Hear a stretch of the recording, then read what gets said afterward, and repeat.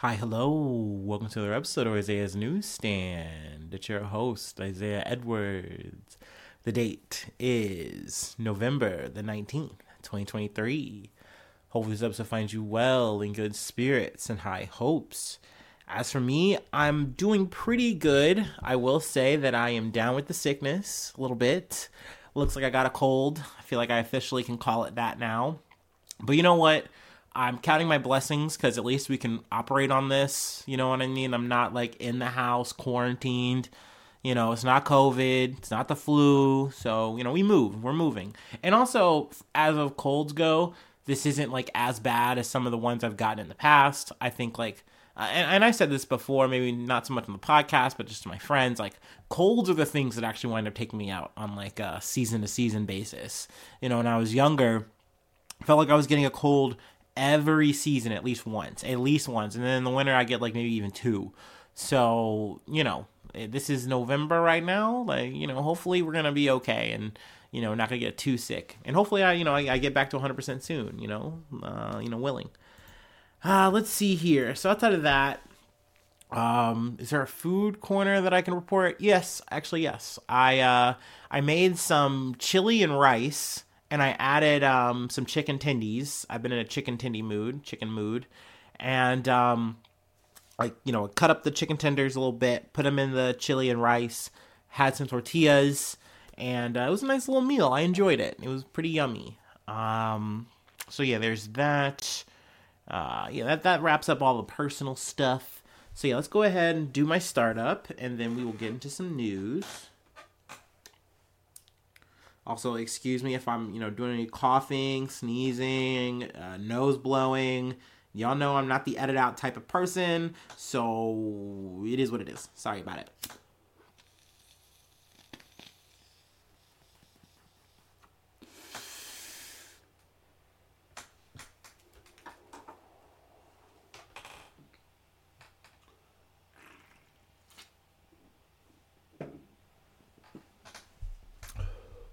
All right. From the Associated Press, 32 babies in critical condition are among the patients left at Gaza's main hospital, UN team says. A United Nations team said Sunday that 291 patients were left at Gaza's largest hospital after Israeli troops had others evacuate. Those left included 32 babies in extremely critical condition, trauma patients with severely infected wounds, and others with spinal injuries who are unable to move. The team was able to tour Al-Shifa Hospital for an hour after about 2,500 displaced people, mobile patients, and medical staff left the sprawling compound Saturday morning, said the World Health Organization, which led the mission. Now it's kind of a little bit under debate about whether or not they've been just like they were allowed to leave or forced to leave. I think either way, it's still a grim situation to be fucking put in no matter what. It's crazy that a fucking hospital was bombarded, then surrounded by snipers, motherfuckers on artillery and shit. A whole tank runs through this fucking hospital. Because, quote unquote, Hamas is in there. Now, granted, they've gone through great lengths to prove it. All the underground tunnels, and, we didn't find the Bat Cave, the Hamas Central HQ that they were touting up, but they sure as shit showed you as much as they could, as many little guns, as many little vests, all the kinds of things that they could in this fucking hospital. So, that's more or less where we're at there. I wouldn't say that it is a good place, but, it seems that now the conversation is moving more towards the south, which is also a very unfortunate thing, even though, they said, hey, you guys have to leave the north. We had the Jabalia refugee camp. That situation has happened multiple times. They cover it again here because it's happened again. They just keep hitting up the refugee camp. I'm sorry. Of course, with the motive of we're looking for Hamas, we're trying to get rid of Hamas. But now also they are turning to Han Yunis, which is like a southern area. They are now, spreading leaflets, going on social media, telling people, now you have to leave the South because we are going to now go to the South and take out Hamas. And it's like, dude, like, what do you expect people to do? You've had them uproot their whole lives and move south. All along the way, they were getting bombed. And then they get to the South, they're still getting fucking bombed. And you're saying, oh, no, we're not doing that. We're not doing that. But meanwhile, you fucking are. Now, they've moved here. They're here. They're crammed in these shelters. Some have even moved back and just said, fuck it, I'll take the risk, go back to the North. But now you're saying, no, you got to leave the South. And, there's some places we'll tell you where to go, and you can go there. But it's like, I mean, there are UN shelters getting hit here. So I just don't know how this is supposed to be, like, on the level. It just doesn't make sense. And meanwhile, you still have, a waffling, White House saying, like, oh, don't worry, we're definitely standing by Israel here, but we're not advocating anything bad. We're not pushing any ethnic cleansing or genocide. Oh, sure, no way. But meanwhile, we're still trying to get them as much money as we can, as much leaflet as we can. We are not advocating for a fucking ceasefire. Oh, no. I will say it's kind of in the wind that there might be like a big hostage exchange for like maybe up to like 5 days of a ceasefire, which would be something.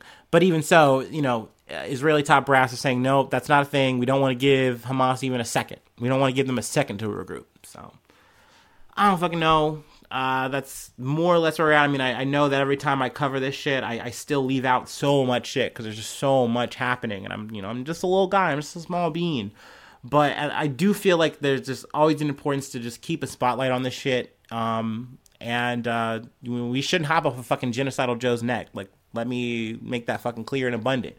As well as all the motherfucking top brass. I mean, I look at the people in Israel who have family that's been taken hostage, and they're like, yo, do something. Like, and by something, we do not mean just blow up a bunch of people. We like, and they also understand too, because they're getting the same kind of, headlines that everyone else is when, Hamas comes out and says, hey, look, you guys just bombed this area and there was like 50 hostages there and they're dead now. So it's like, they don't want that to be their person. They want to get their people out. And it's like crazy that people like Benjamin Netanyahu are like, yeah, that's a secondary thing for sure. We're definitely going to do it, but we have to eliminate Hamas. We have to stop Hamas right now. And it's like, motherfucker, you are definitely part of the reason Hamas is a thing. So yeah, that's where we're starting off. That's where we're kicking it off at. Feel free to read that article if you want to get all the guts up. Let's move on to another Associated Press piece. A man who killed 3 women and a teenager is found dead of a self-inflicted gunshot wound, police say.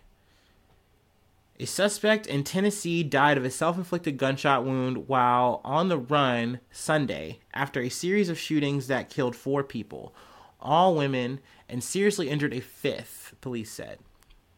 Officers found the body of Mavis Christian Jr., 52 years old, in his car during a manhunt following the shootings at 3 locations in Memphis that left 3 women and a teenage girl dead and critically wounded another teenage girl. The Memphis Police Department said in a statement. We are deeply saddened by the tragic and senseless shootings on Saturday, resulting in the deaths of 4 innocent family members and a 5th victim critically injured. Our statements and prayers go out to the victims and their loved ones as our community grieves more lives taken by domestic violence. So yeah, I mean, this is obviously yet again another sad story, another sad shooting, and yet again another sad, instance of domestic violence. It is, I feel like just a strong case point to really just show right here and now that this is still a fucking thing. Like, because we talked about it a week or so ago with the Supreme Court talking like, oh yeah, like, we obviously realize that domestic violence is bad and you shouldn't have, access to a firearm maybe, but like, maybe let's just like talk about this. Let's like make sure that we're not going too far here. But it's like, no, like there are so many times that you can just even go on the internet and you can just see just people saying, oh, well, I got this gun now I can just do whatever the fuck I want. I've seen people even go into like police stations with their gun out saying, hey, I'm going to handle shit right. And I can't imagine that, but at the same time, it's just a powerful feeling, I guess, owning a gun. And I think in this situation, Christian was like, oh, well, I'm a wronged party here and I'm going to get mine. And now you have this ability to just click and delete people.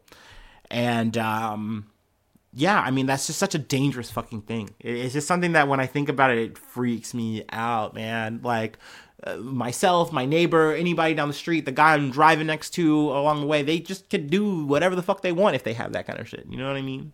So it's a very powerful thing. It's a very potentially devastating thing, and it's very sad here in the situation coming out of Tennessee. So I just wanted to talk about that, do some coverage. Let me see here. Let's go ahead and move along, though.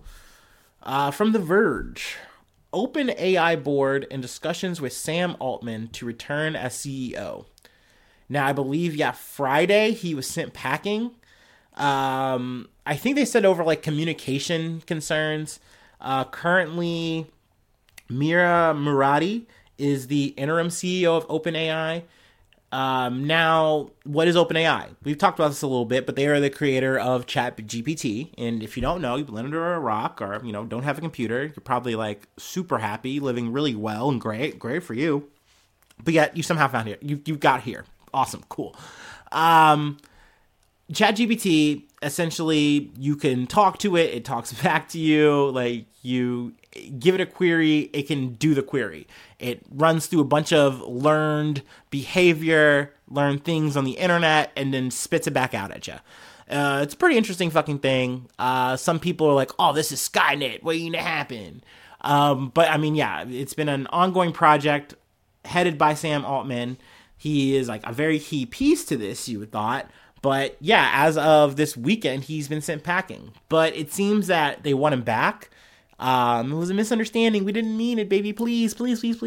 I don't fucking know.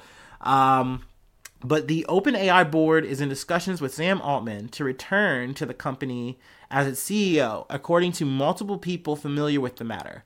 One of them said Altman, who was suddenly fired by the board on Friday with no notice, is ambivalent about coming back and would want significant governing changes. Update as of 5:35 p.m. PT. A source close to Altman says the board had agreed in principle to resign and allow Altman and Brockman to return. Brockman is like a friend and another piece of the company. Essentially, he's board chairman. So they kind of both split and said, okay, well, we could just make our own startup since we're kind of like the face of literally AI right now. We could just do our own thing, poach some more people, and fuck it. Who needs fucking OpenAI? Fuck them. So that's where I think like this kind of like, oh, we need to fucking fix this damage control is kind of happening. But that being said, it doesn't look like the people up top are going to resign as of yet, so who knows? I'll definitely keep you posted there.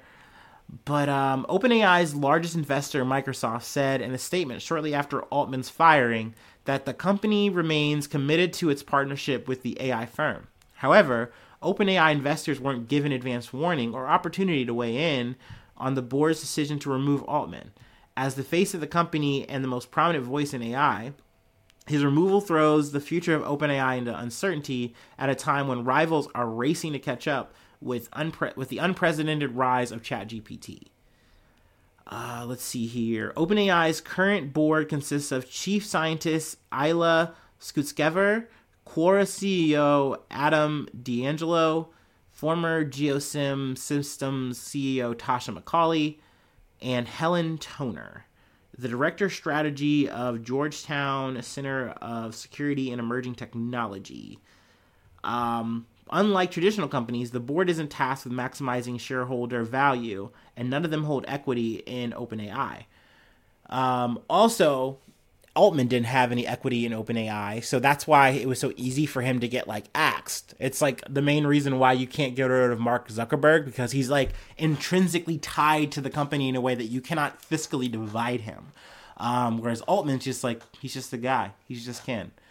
But yeah, I mean, there's also been some other accusations, things that are launched that people are maybe saying, oh, maybe that's the reason why the board let him go.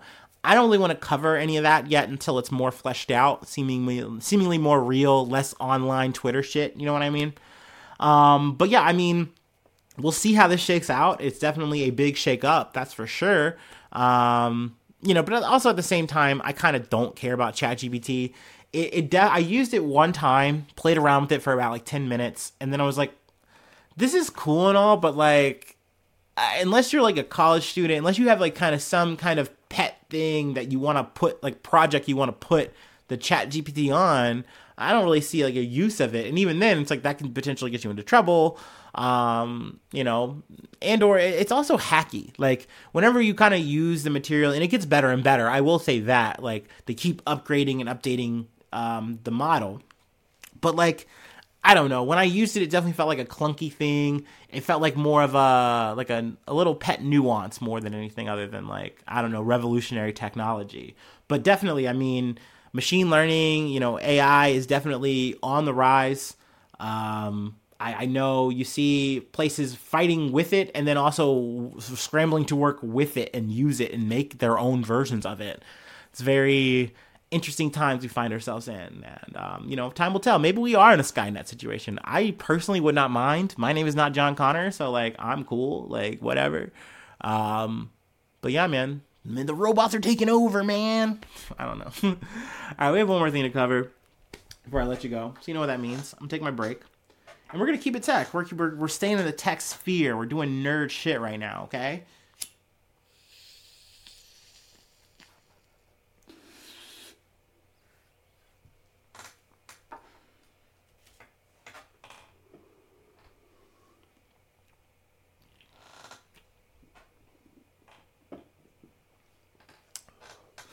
Ooh. Okay. So this is from Ars Technica. Ransomware group reports victim it breached to SEC regulators. So this was a little cheeky move by some hackers. One of the world's most active ransomware groups has taken an unusual, if not unprecedented, tactic to pressure one of its victims to pay up, reporting the victim to its U.S. Securities and Exchange Commission. The pressure tactic came to light in a post published on Wednesday on the dark website run by AlphV, a ransomware crime syndicate that's been in operation for 2 years. After claiming to have breached the network of the publicly traded digital lending company MeridianLink, AlphV officials posted a screenshot of a complaint it said it filed with the SEC through the agency's website. Under a recently adopted rule that goes into effect next month, publicly traded companies must file an SEC disclosure within 4 days of learning of a security incident that had material impact on their business. So I won't, I'll spare you the mumbo jumbo of the ruling or whatever. And honestly, I don't think anything's going to happen to MeridianLink for this. It's not in effect yet, and not to mention they are victims of a cyber crime, a cyber attack. So at the end of the day, they're still going to be looking for AlphV and saying like, what the fuck? Like, you guys are on the hook for this.